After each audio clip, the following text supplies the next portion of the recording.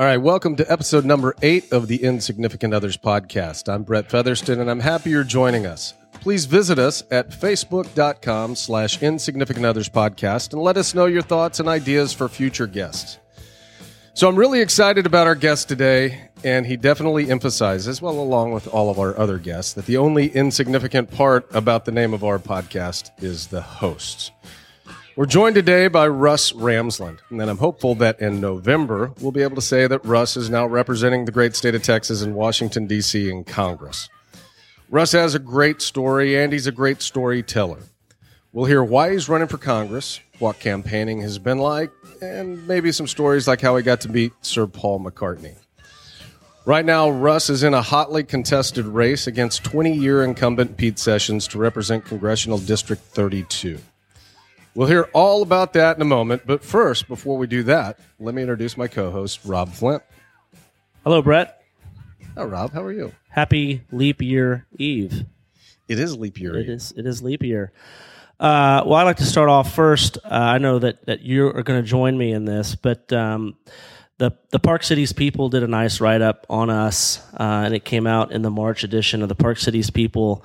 A lady by the name of Britt Stafford met with us and interviewed us and wrote a really nice lady. Really nice piece.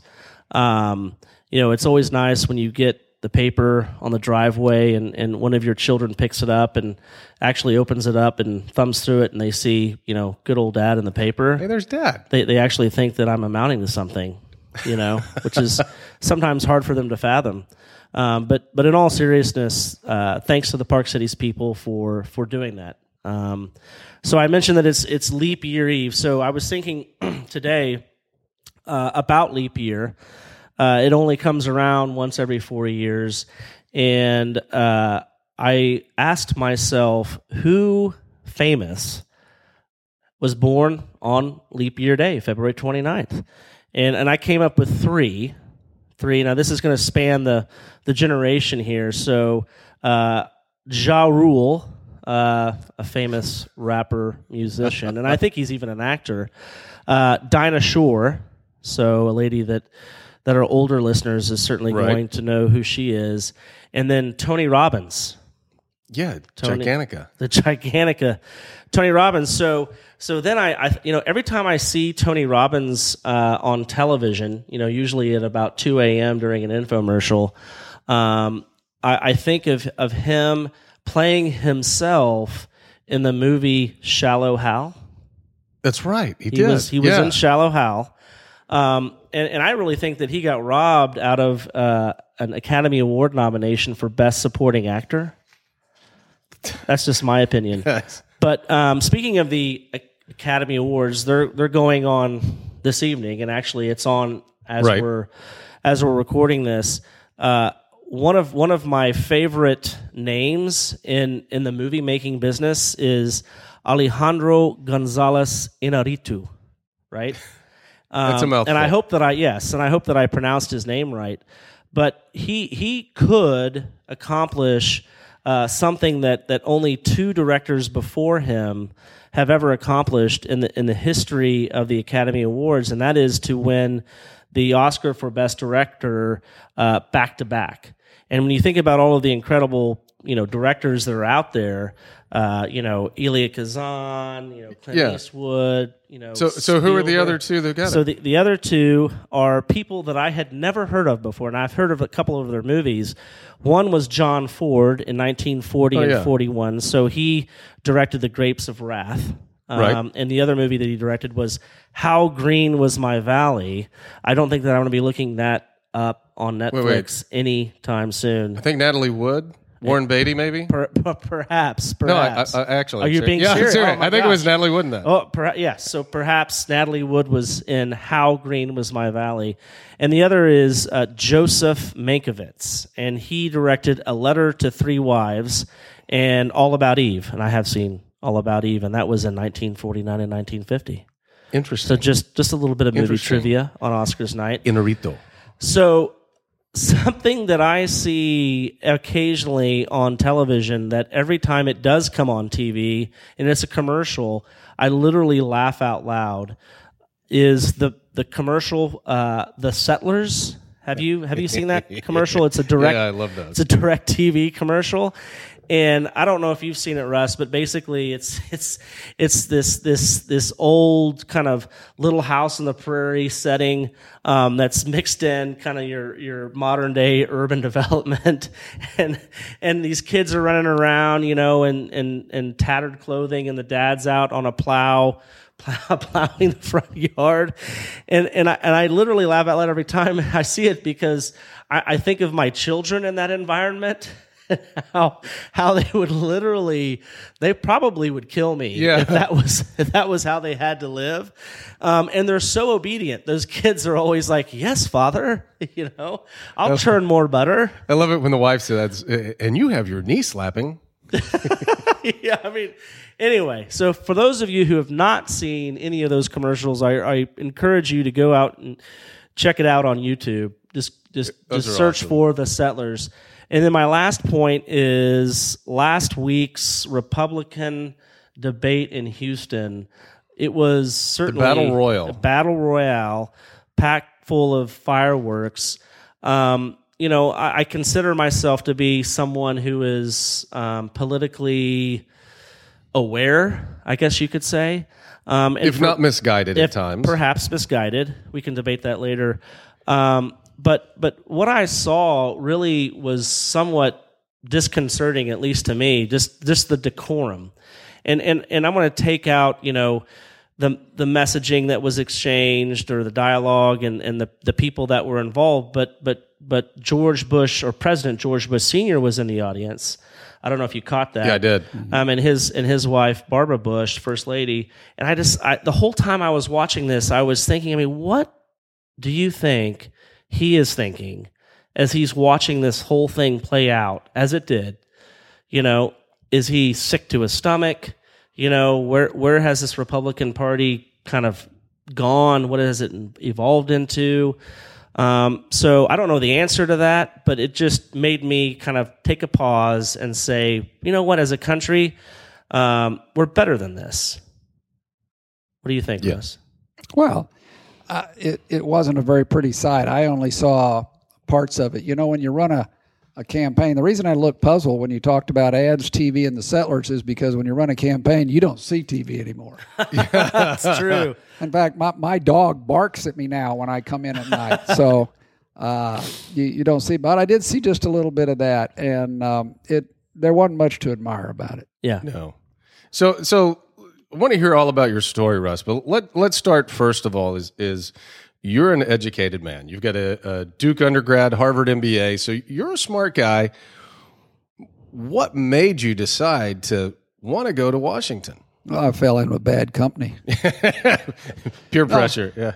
No, actually, I started a group in 2009 called the Park City Preston Hollow Leadership Forum, and we do what I call political education. We had 3 people at the first meeting at a mattress store on Oak Lawn, and the next month we had 3 people, and the month after that we were up to 4 people, and the month after that we were back to 3 people. It was a real unheralded success, but today there's 1,200 members, and probably 700 of them are truly active. And we had meetings once a month, and we'd have 150 people at every one of them. So it really did a lot. But in the course of that, my family began to have a lot of political discussions around our house. And one night, my then 11-year-old said, "Well, Daddy, what's this national debt I hear you ranting about?" And it was getting almost as much airtime as put down your cell phone at that point. And she said, what is that? And I said, well, Pumpkin, the government doesn't have enough, wants to spend more money than it has. She said, well, how much money does the government have? I said, well, actually, it doesn't have any. She says, well, how's it get it? I said, well, it gets it from the taxpayers in the form of taxes. And then right. If it doesn't have enough, it borrows the rest from China and it signs your name on the note. Well, she didn't like that. She said, well, how much do I owe? And I said, well, Pumpkin, at this point, you owe about $155,000. So, unknown to me, she went upstairs to figure out what that meant. And she came down in about 20 minutes, and she was almost in tears. I don't know, rage, frustration, whatever. And she said, Daddy, I figured this out. And she figured it out in her coin of the realm, which was babysitting. She babysits for $5 an hour, or she did that. And she said, Daddy, I'm going to have to babysit every single night, 7 nights a week for 3 hours every night. I'm not going to get to go to any more birthday parties. I'm not going to get to have dinner with you and Mommy anymore. I'm not going to get to do sleepovers. And Daddy, I'm going to have to do that for the next 28.3 years. And that is just straight line the national debt divided by the population of the Divided US. by the number of taxpayers. $155,000 per taxpayer. Well, first of all, that's a very smart girl. She took it that far, but oh, she's a little different. She speaks 3 languages fluently, and she's just off on her own deal. But no, she figured out. I didn't have the heart to tell her she forgot about taxes. But it's more like 40 years. Yeah. Well, but it just made me so angry. I said, wow, we have allowed these people to do this to our children. This is just outrageous. And you take and you couple that with the fact that our congressman now in the 5 major conservative scorecards gets a D rating. D is in dog. Even in the age of Common Core, D is nearly failing. And yet all our other Dallas area congressmen get A's and B's for the most part. And I just said, this just can't be. Mm-hmm. This just can't be. So I decided to get into this mess. Yeah. So let's talk a little bit here about Pete Sessions. So Pete Sessions is a 20-year incumbent. Right. And first of all, I am of the ilk that politics was never, ever intended to be a career. So I think there should be some firm term limits there. So yep. I pretty much get on the bandwagon of never, ever voting for an incumbent. But when you look at his record, like you said, the conservative watchdog group gave him the lowest score out of all Dallas area Republicans, which was a 68.4. The Conservative Review gave Sessions a failing grade, along with many other of the conservative watchdog groups. So how, and on top of that, Pete actually owns a home in Florida. There's a lot of questions about really where his homestead is now. How can he even be a congressman in Dallas if he doesn't live here? Well, actually, for a while, he had a little ramshackle place down on Lower Greenville. It was $500 a month apartment. Over in the Village. Yeah. It didn't even have a washer-dryer hookup. And when Katrina Pearson took him on, it kind of blew it wide open because they took a camera over there and they started talking to the neighbors. And the neighbors were like, honey, you better come in out of the sun. Ain't no congressman live there. And it just went on and on and on. Well, Pete got embarrassed, and he finally ended up buying a townhome now down in Uptown on Thomas. But, it's the same deal. His homestead is in Winter Park, Florida. That's where his tax home is. But he maintains a facade here so that at least he's got, it's kind of like the guy that keeps one toe on the floor in the billiard game, and that's kind of the deal. But no, and in fact, at the same time that he got married and moved down there, he quit filing his travel reports on a per-trip basis and started filing them in bulk, so you could no longer tell exactly where he's flying on his congressional stipend. And if I'm correct, his wife can't even vote for him. That is correct. I had one very funny guy out in Rowlett who learned that, and he goes, well, if his wife's not going to vote for him, why in the world should I be voting for him? Yeah. But no, her driver's license and her voter registration is all in Florida, of course. Yeah.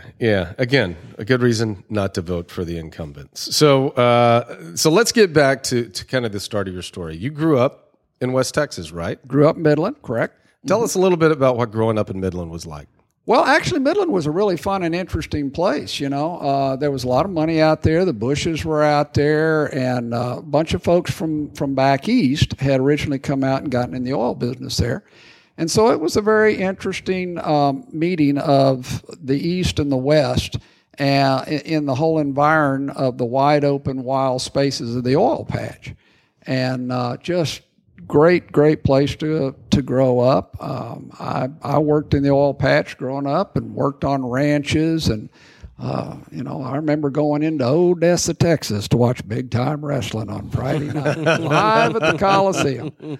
So it was a great place, but it was also a very interesting, sophisticated place, and people believed you could do anything in the world in this country then. And there have been people in Midland that won the Kentucky Derby. We got involved in a racing venture and won the Indy 500 2 out of 3 years. I mean, there's just no end to what you could do if you really wanted to do it. So that was where I came from.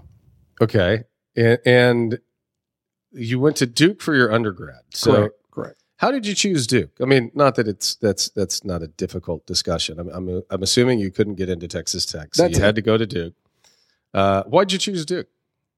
Well, my granddad had lived out in California, and I'd spent time out there. We lived for Canada in a year in my junior year of high school, and so I'd spent time up in that neck of the woods. We'd driven through all 48 states as kids. Every summer, my parents would load us up, and we would just drive. So we had driven through every state in the Union, lower 48 states. My sisters had gone to school in the Northeast, and I had just never spent any time in the South. So I thought, wow, this would be an opportunity to learn a whole new part of the country. And I started looking at schools out there. I looked at Vanderbilt, and I looked at Clemson, looked at Duke, just a whole bunch of them. And I ended up, Duke was the fool that let me in. So there it was. And then Harvard MBA. So how did the people in Boston relate to you? Well, that's an interesting question. We had a lot of fun in Boston. I explained to them on the first day that Texas was like the Mormon church. And we all felt obligated to spend 2 years out doing missionary work for people who weren't fortunate enough to be born in Texas. And I was taking my tuition as a charitable deduction on my taxes.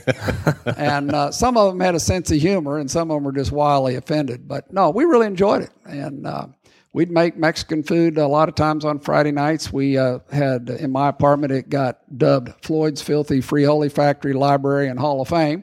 And we'd cook Mexican food and make margaritas, and people just came and ate it up. We had a great time. I enjoyed it for 2 years. The history is fabulous. The area is very, very interesting. People in Midland were amazed I didn't come home a communist.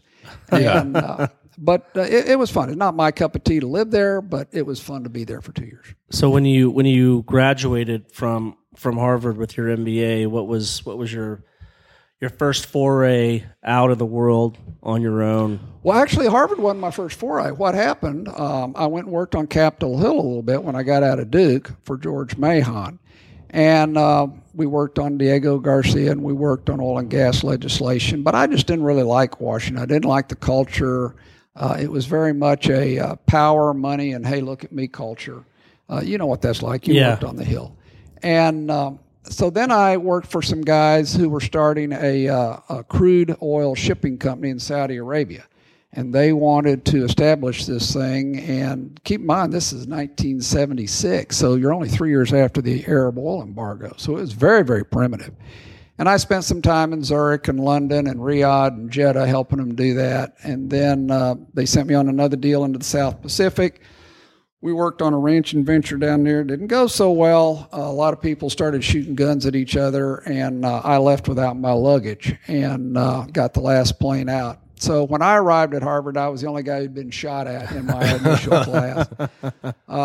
So Harvard was really sort of a little later on. But when I got out of Harvard, I came back to West Texas, wanted to get in the oil and gas business. You know, prices were great, things were doing well. Worked a little bit in the Reagan election in that campaign.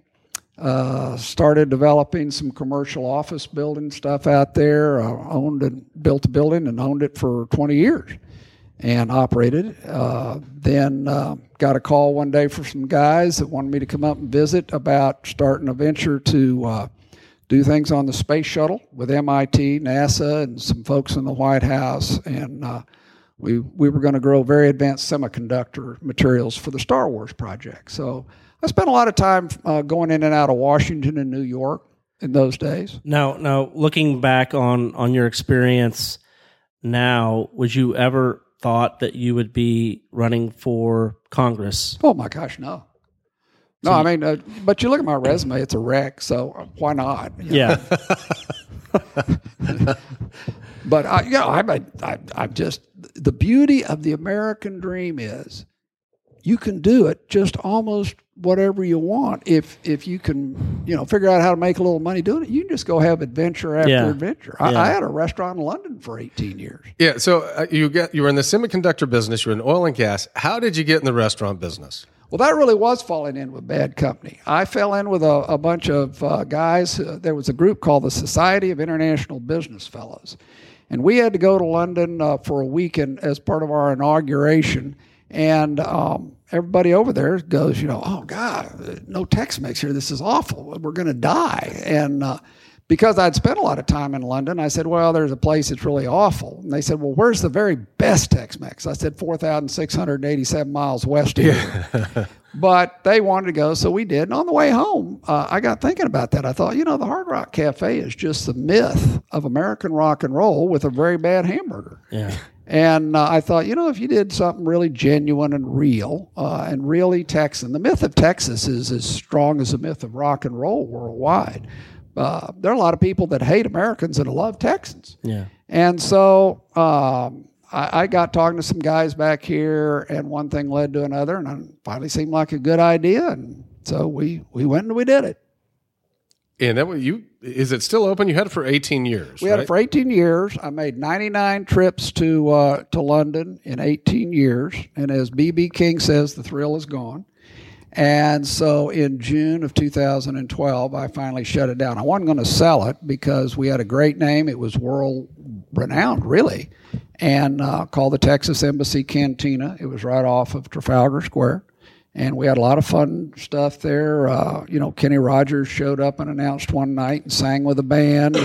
Willie came in and got a T-shirt and played at the Barbican. And the next day we had the line around the block for people who wanted our T-shirts. And Paul McCartney had his birthday party there. And it was fun. It was kind of like having a Ferrari. It remembers better than it lived. But in 2012, I'd had about all that good fun. And so I was able to sell the lease, because in London you get 30, 40, 50-year leases.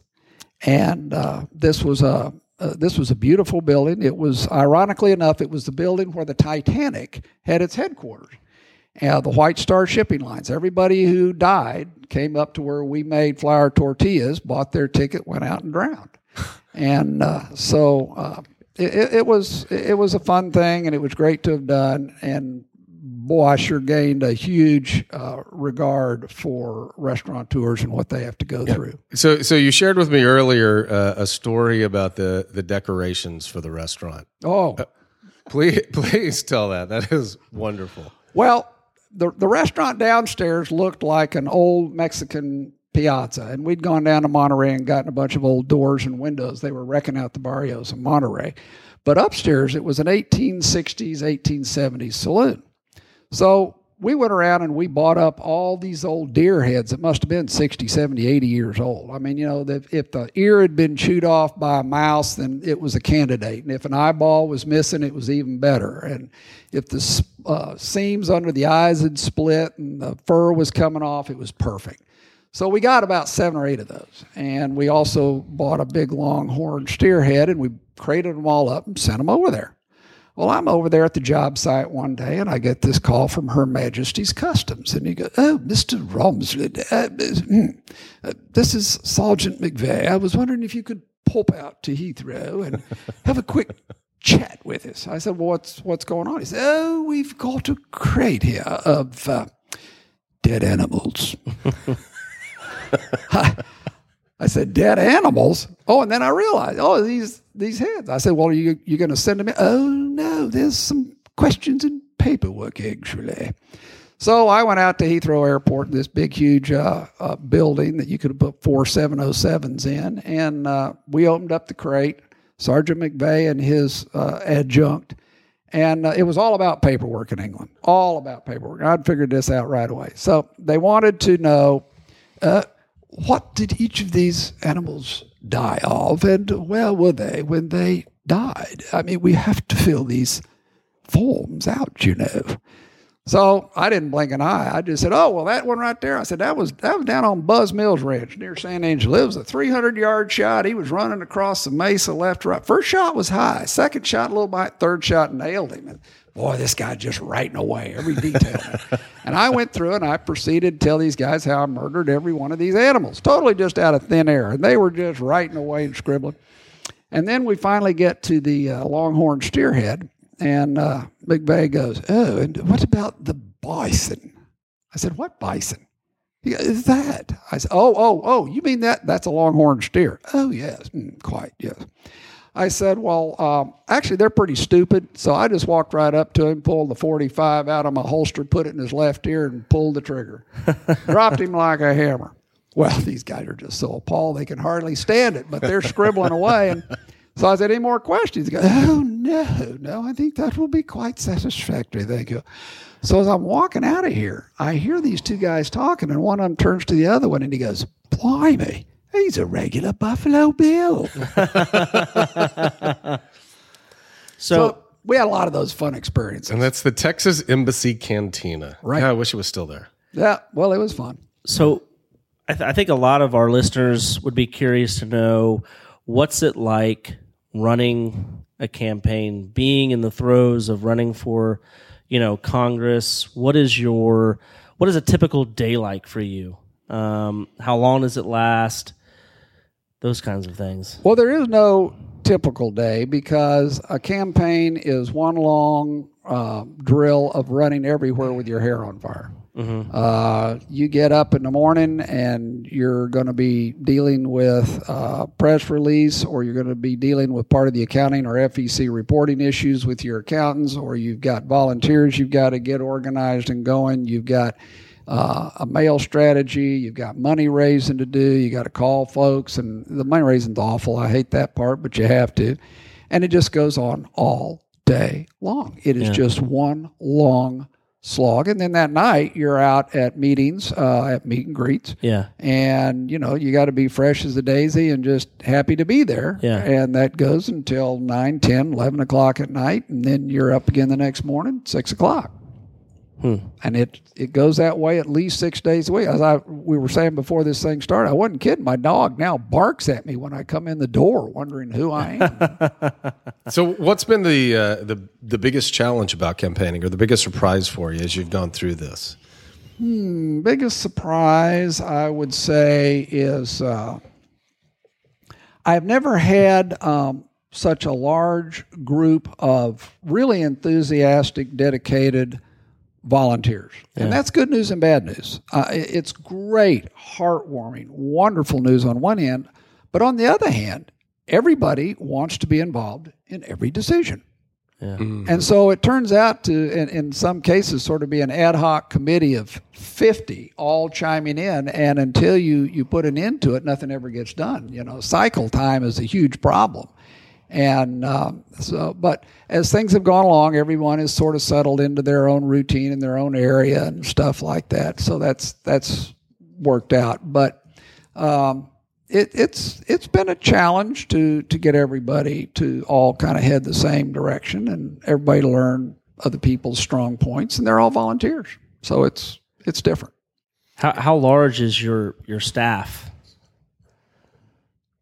At what point, at what time, at what day? I guess right now, it's coming down to decision day, right? So, well, because it's a volunteer army, it can be 60, 70, 80 people on a day. Yeah. We had 13 people over at My Redeemer for early voting, and there was a long line out the door, and all these 13 people would be spread up and down the line.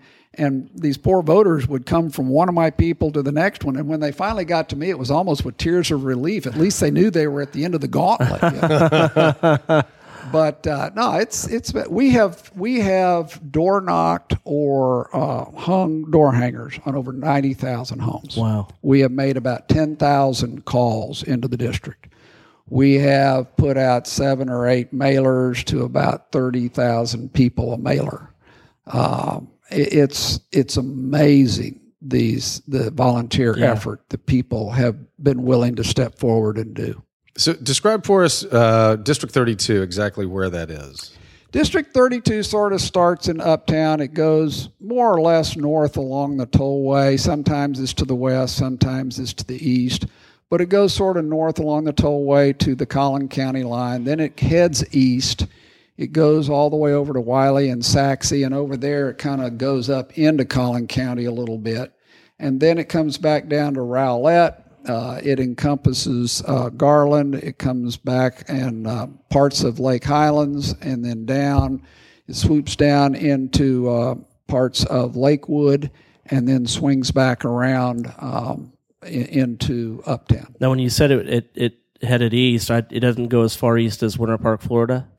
No, it stops well short. Okay. I just want to make sure I was clear. You were pretty clear on That that. does sound like some gerrymandering, drawing up that district. Yes. So let's kind of look at our crystal ball and flash forward. It's November. You've won the election. What are the big issues? What do you want to tackle first?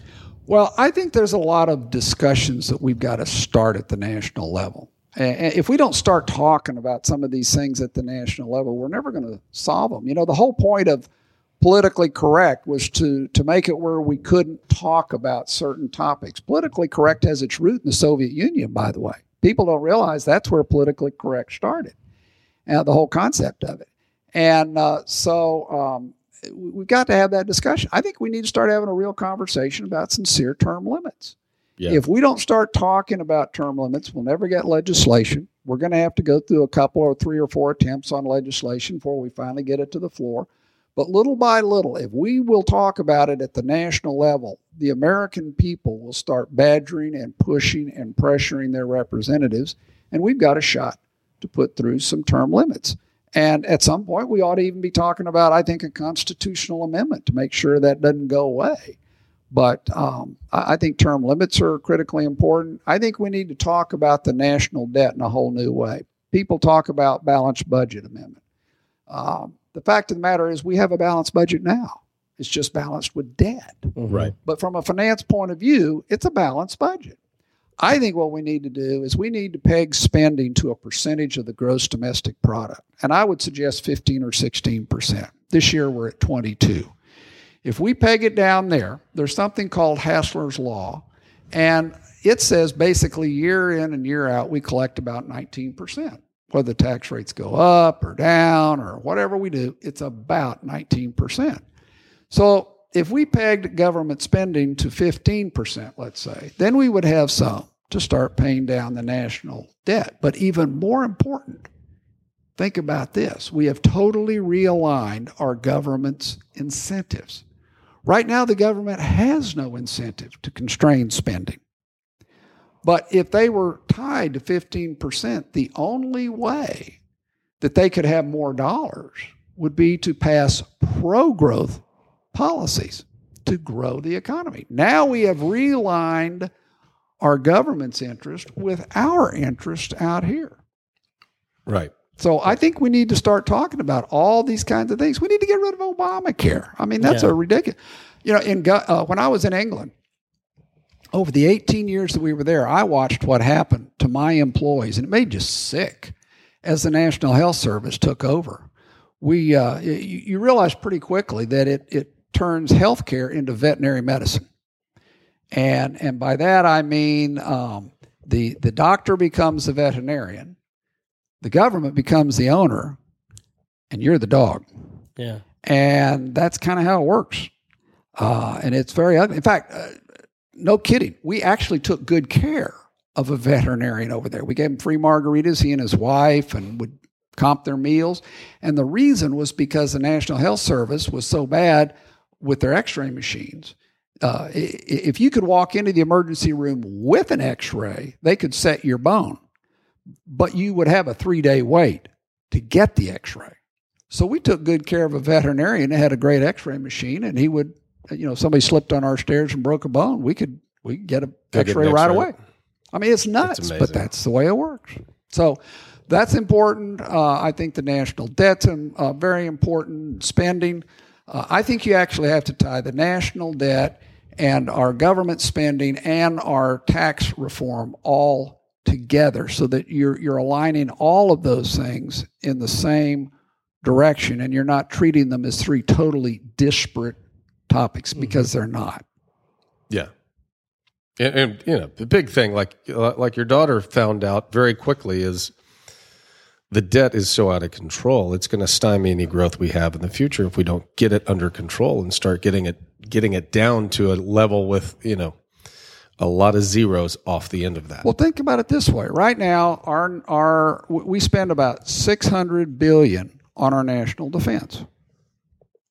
Take a $20 trillion national debt that we're just about at and put a 5% interest rate on it. That's $1 trillion. Yeah. We're now going to spend more on just interest, not debt reduction, just interest, 1.5 times of what we spend on national defense. That's crazy. It's totally insane. Totally insane. And it's very easy, at least for somebody like me, to point the finger at Obama and the Democrats for doing it. But the Republicans that are in office right now are just as complicit, I think. Totally. Because they've been there and let it happen. Yep. And well, when Pete Sessions went there, the debt was $5.5 trillion. Today, it's $20 trillion. He has voted for and facilitated almost all of it. Yep. And the truth of the matter is the Republican leadership is on board for big government. They just object to the label that's getting to run it. Yeah, exactly. I think a big problem is the process and the manner in which this all happens and why it has happened. When I was up there, there obviously there's the appropriations process and there's committee hearings and there's certainly legislation that's debated and voted on in the House and the Senate. But what people really don't realize is the reconciliation process that occurs on both sides to make these bills become laws that are then sent to the president, and the process is so secretive, and nobody knows how it happens, and it one day you wake up, you go to the office, and there's this book that's about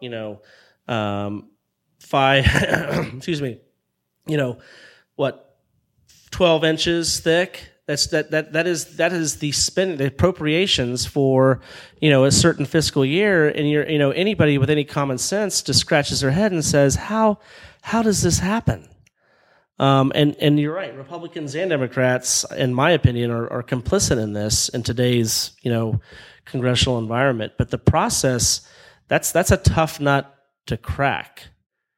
Well, I think you have to return to regular order, and we hear a lot about that, but when you get down to it, the reason they threw Boehner out, or managed to get Boehner thrown out, and that they flocked behind Daniel Webster, is that the House is being run really today as a dictatorship. Mm-hmm. It's a dictatorship of the Speaker and the head of the Rules Committee, who happens to be Pete Sessions. Pete controls everything that goes to the floor.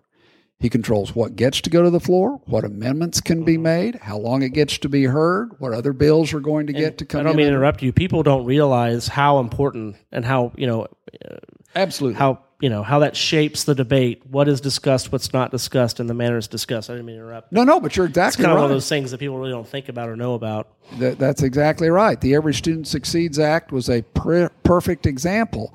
There were a lot of amendments that wanted to come to the floor that would have made that a true step forward. But in fact, Pete kept the A+ amendment and others just like it, so that what we really ended up with was a huge education bill that just embeds Common Core even deeper into the system. It renames it. It now calls it College and Career Ready Standards, but it's the exact same thing. And now it's embedded until 2021, which is into the second term of our next president. And what's really sad about that is that congressional mandate for all of that actually ended with George Bush. They've been letting this guy, this president, continue to run all this stuff with actually any congressional authorization, and now they've given him authorization. It's crazy. Mm-hmm. Yeah, it is. So that kind of takes me to a couple other subjects you're talking about. First of all the executive orders that Obama's put out. And yep. I'm kind of curious as what you intend to do to that. And to your point on these laws that do get passed, what are your thoughts on a line item veto? Well, I don't have any problem with the line item veto. I think sometimes that may be the only way you can deal with it. But I don't have any problem with Congress exercising the power of the purse either. You know? Right. I mean, the fact of the matter is this Congress has totally abrogated its responsibilities. Madison said in the Federalist paper number 58 that the power of the purse is the most powerful weapon with which any constitution can arm the direct representatives of the people. And what have these guys done with it? Zero. Absolutely zero. In fact, they put in this huge omnibus spending bill so that they can hand the president a weapon that if he vetoes just that one bill and then says, oh, well, the Republicans shut down the government, it's done. So the Republican leadership then badgers their own people into voting for this one huge gumball omnibus spending bill. That's what I was referring to. Yeah, but see, regular order says, you know what? Instead of considering it on day 360, yes, let's start on day 1. 12 separate spending bills, one for each department of the government, and it just marches through the. I was up there not long ago, and I was talking to some of these guys, and they go, nobody goes to subcommittee and committee hearings anymore because it doesn't matter. It's whatever the speaker tells the rules committee to put on the floor. Nobody else has any say-so anymore. And that's the status quo up there now. Yep. And unfortunately, even when I was up there, that wasn't necessarily the case. Yeah. And it really started coming to be, if you will, in the early aughts, where Congress just shirked its duties. Totally. And it's craziness. Yep. And people need to start talking about this. Yes. And yes, you're absolutely right. All right. Switching topics on you now, Russ. What are your thoughts on immigration? That seems to be a big topic, especially in all the debates. But I'm curious as to where you stand on that. Well, I don't believe in amnesty. And it's not because I want to persecute anyone's yard man or maid. But the fact of the matter is there's a number of real problems with amnesty. The first problem with amnesty is that it's a national security problem. We already have more ISIS cells in not just necessarily ISIS. We have more known sleeper cells in the Dallas-Fort Worth Metroplex, according to a lot of the intelligence guys around here, than anywhere else in the country except Michigan. And that's because we have a radicalized mosque in Richardson. We have a radicalized mosque over in Arlington. There's a lot of mosques around. In fact, there's 70 mosques around here within a 40-mile radius, and a lot of them are just fine. But the radicalized ones are not. But if you start doing amnesty now, these guys are here, and they are here, and they have a whole lot more freedom to start forming bigger cells or lone wolf operations. So it's a national security problem. The second problem is that it's a huge economic problem because you've got the working poor and the middle class who are having to pay taxes so that people who came here illegally and are driving down the working poor and the middle class wages can have free schooling, can have free hospitals, it's just grossly unfair to Americans. What are we doing here? We can go on and on about why this is a bad thing, but the point is I am not an amnesty guy. Now, here's what I think you have to do, though. I think you first have to secure the border. Once you secure the border, one other thing about offering amnesty. You create a huge incentive to come rush the border. You make border security even that much harder. So the first thing you have to do is say, we're not going to grant amnesty, and we're going to secure the border. Then you have to start doing something about reducing the allure and the attraction. And you probably do that by first requiring all government contractors and subcontractors to use E-Verify, and you cut off the free health care, and you cut off the free schooling, and you make this to where being here illegally is not a good thing. Yeah. And a lot of those people will go home. Actually, we're experiencing a net outflow right now of illegals. Really? Yeah. That was something we were talking to some of the guys down the border about. And they said, oh, yeah, we're having a net outflow right now because the economy here isn't good enough to absorb them all now. And so a lot of them will go home. And we can begin to get this situation under control. It's interesting. I heard a friend of mine was talking to some border guards, and they were saying that, first of all, when everybody talks about the southern border, it seems like most people start thinking about the Mexican illegal aliens that are coming across. And these southern border guards were saying, we don't even mess with the Mexicans. It's the Asians. There are so many Asians right now that are coming across the Mexican border. Yeah. They've said they're the ones that we really are paying attention to. Well, that surprised me. 30% of the people coming across the border right now are from the Middle East. How good does that make you feel? Yeah. So it's a huge problem. And here again, they just passed this huge omnibus spending bill. What's in it? $100 million extra for the Office of Syrian Refugee Resettlement so we can have even more unvetted Syrians here. What are these people thinking? That's craziness. It's craziness. Like I said, immigration's been a big topic in the Republican debates. Yep. Are you at a point yet where you're endorsing one of the candidates? No, I'm really not. I mean, I have my own personal private leanings, but I think the American people can make their own decisions, and they don't need my help.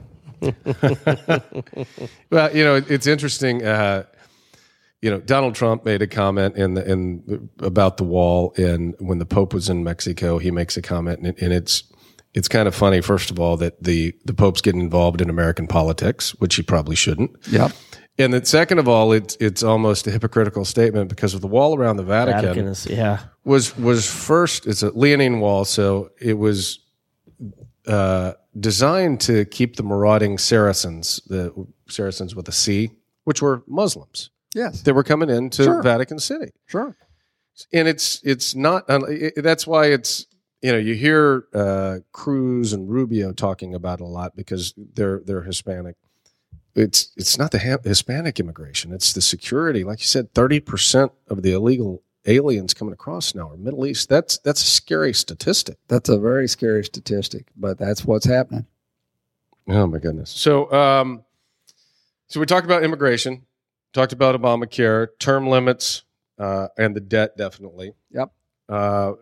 Talk a little bit about the regulatory platform about the executive orders. It seems like Obama's gotten a little bit happy with that power lately. Well, of course, the Congress has had plenty of opportunity to use the power of the purse, and every time the president exceeds his authority, they just should be cutting off the money, but they're not. We gave them the House in 2010, the Republicans the House in 2010. We gave them the Senate in 2014. Both times they said, we're going to end Obamacare. We're going to stop all this spending. We're going to stop all this overregulation, blah, blah, blah. And then they get back on the airplane. They go back to Washington. And they forget all this. And I think it's time that I'll say this for Ted Cruz. He's done what he said he was going to do. Yeah. And I really like that. I really admire that. And we need more people who will do that. And there are people up there who will stand up. There're just not enough of them yet. Yep. So I think that the power of the purse is one of the first ways that we shut down this executive order melee that we've got going on. The idea of punting to the courts is just abrogate. Congress was actually supposed to be the most powerful of the three arms of government. And instead, we've got this total white flag surrender Congress. And that's just, God, it's unbelievable. It's so, first of all, thank you for sharing all of this, your campaigning and everything that's gone on with that. Really appreciate it. So tell us a little bit when you're not campaigning and when you're not flying back and forth to London. What do you like doing in your downtime? What's not campaigning? I've forgotten what. I love to do all kinds of things. Cars are a real avid interest of mine. Shooting. Okay, what kind of cars? I've been doing cars all my life. I mean, I raced a Formula Ford for a few years. My dad actually raced when I was a little kid. That's where I first learned it. He had an Oscar, he and another guy. And then we formed a racing team with Jim Hall back in 1978, and we won the Indy in 78 and again in 80. So I've always had an interest in that. I've had all kinds. Most of my really fun cars have been used cars because I know enough about them that I can evaluate a used car pretty good. So I bought an old used Ferrari one time, had it for about 9 years. Boy, that was a trip. And, I bought a Porsche used and enjoyed that. I had a Lotus used and enjoyed that. And so I've just had all kinds of I love cars. I just think they're really fun. I love guns. I got a lot of interest in guns. In fact, if you go to my website, ramslandforcongress.com, you can go to the media button, and about the third video down, you'll see the only really fun thing I've done on the whole campaign, and that is to shoot cans of Tamarite underneath boxes labeled Obamacare and debt and all this kind of stuff. It was a great afternoon. We just blew all this Tamarite up under these boxes. It's a fun video. It was really good. Have you met someone while campaigning, no matter what the forum, that said something to you that really resonated, and you still think about what that person said at that point in time? I've actually had two very interesting questions, and one kind of fun one. I had this lovely little old lady came up to me. She's probably in her mid-90s, and she'd heard me talk for a while, and she walked up to me and she goes, "Why are you doing this? You seem like such a nice man." And I thought, wow, this is a business where 97% of them give the rest of them a bad name, right? But I've had two very interesting questions. One came from a mayor, and I will not say of which town. I will say it wasn't Dallas. And the mayor said, "Russ," he said, "Pete Sessions has been there 20 years. He's really powerful. He's got all this stroke. He could really bring home the bacon, Russ. How are you as a new guy going to be able to bring home the bacon?" I said, "Well, Mayor, with all due respect, that's the wrong question." He goes, "Huh?" I said, "It's the wrong question. You've forgotten. It's your bacon to begin with. Mm-hmm. You shouldn't be asking, who do I want to grovel in front of to get my own bacon back? Your question ought to be, who's going to help me keep more of my own bacon right here in the first place?" Mm-hmm. And that was very interesting. It led to a very long discussion with the mayor. I also had a really interesting question from one of the most perceptive questions from an AM vet out in Wiley. And he said, "Russ," he said, "if you go up there to Washington, about the fifth day you're there, the leadership's going to walk in. And they're going to say, we got this bill that we need you to vote for. And we know you're not going to like it. We know it's bad. You think it's bad for the country. We think it's really good because the National Chamber of Commerce wants it. We need your vote. So here's the deal. We're gonna push a factory to your district. We're gonna put a certain amount of grant money towards your roads and your bridges. We're gonna do a bunch of big school improvement stuff. It's all gonna go to your we're gonna make you're gonna be a hero in your district." He said, "What are you gonna do?" I said, "You remember I told you why I got into this was my 11-year-old? I said, if the bill is bad for America, it's bad for the children of America. I'm not going to trade their interest for a few parochial business interests in the district. Mm-hmm.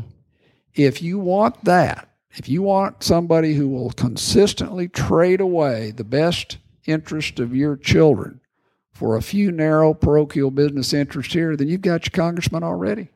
Just reelect Pete Sessions. You got it. But if you want to do something different, then you're going to have to send a different messenger, and that's going to be my guy."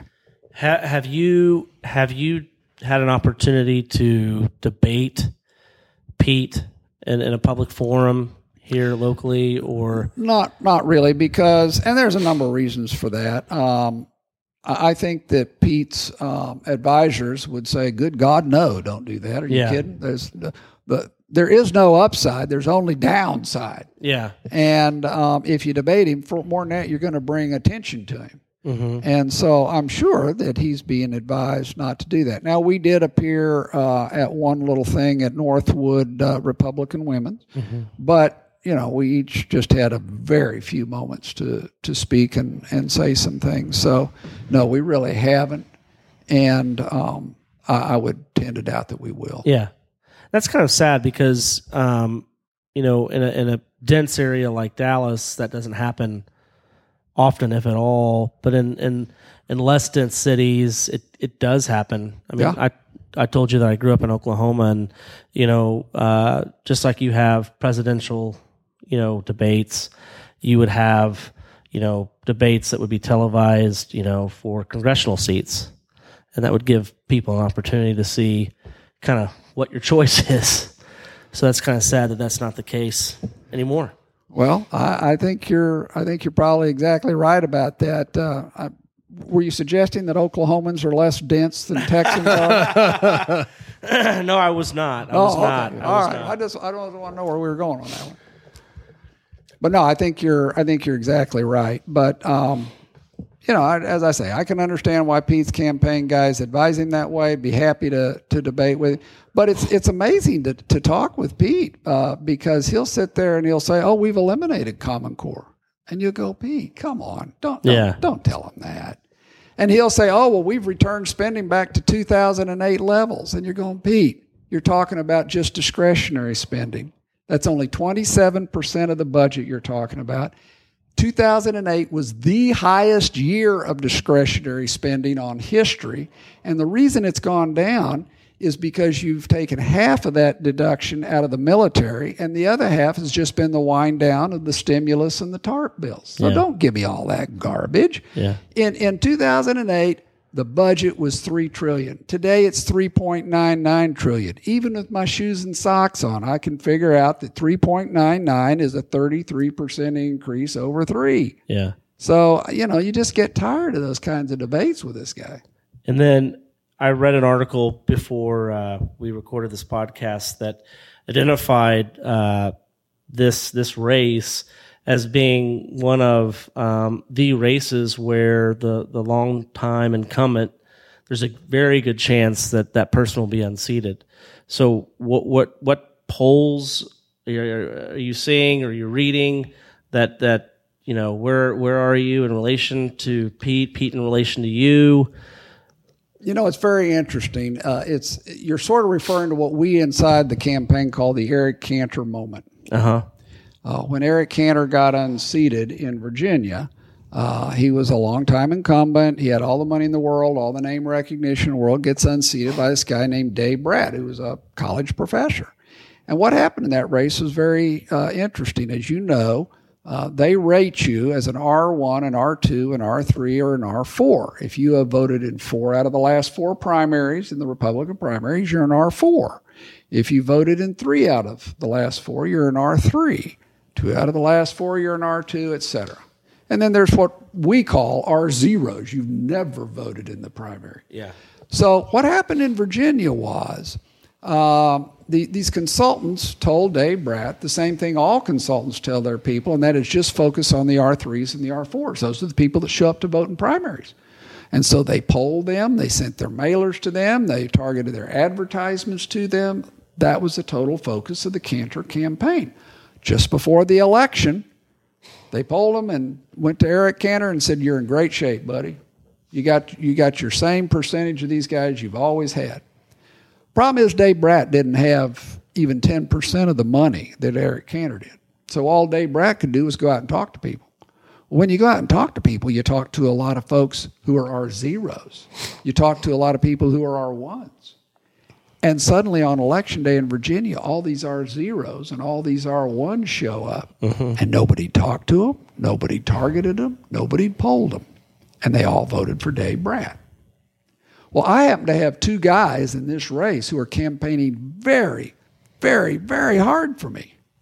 One of them's named Donald Trump, and one of them's named Ted Cruz, because those guys are going to drive more R0s than R1s who are not Pete Sessions voters. Yeah. To the polls this time. And, our whole challenge has just been simply to get my name in front of them. Yeah. It's hard to do, and that's why it takes some money, but that's what we've been working on. Okay. If we can get him in a runoff with, there's 4 people in this race. There's Paul Brown, there's Sherry Ruffning, there's myself, and then there's Pete Sessions. If we give Pete in a runoff, whichever one of us gets him in the runoff, Pete's going to be in trouble. So we'll see.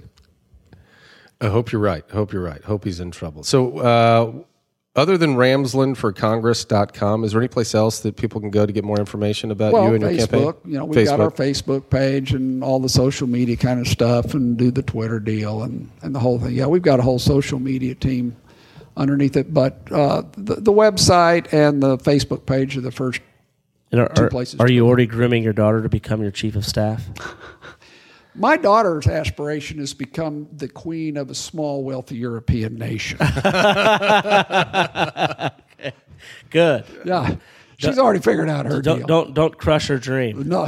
It's do not great do to that. think big. Well, thank you so much, Russ, for joining us. And everybody's listening, go to ramslandforcongress.com. Get more information about Russ and his campaign and how he thinks on the issues.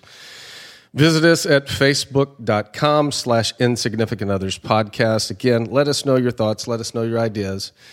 And we're going to close with another comment from Russ before Super Tuesday coming up in about 48 hours. Yep, about 48 hours. Please go to the polls and vote. Since we're Republicans, you only get to vote once. You could also look at other places of people who have endorsed me. You've got Senator Don Huffines has endorsed me. Senator Bob Hall has endorsed me. Gun Owners of America gave me a beautiful endorsement yesterday. Citizens United has endorsed me. Kathy Adams has endorsed me. So you've got a great list of solid conservative organizations. Alapac, who have endorsed me, and you can also go to their websites and find out a little bit more about me at the same time. Well, again, Russ, thanks a ton for being here. We really appreciate it. This has been a lot of fun. For the Insignificant Others Podcast, I'm Brett Featherston. Thanks for joining us.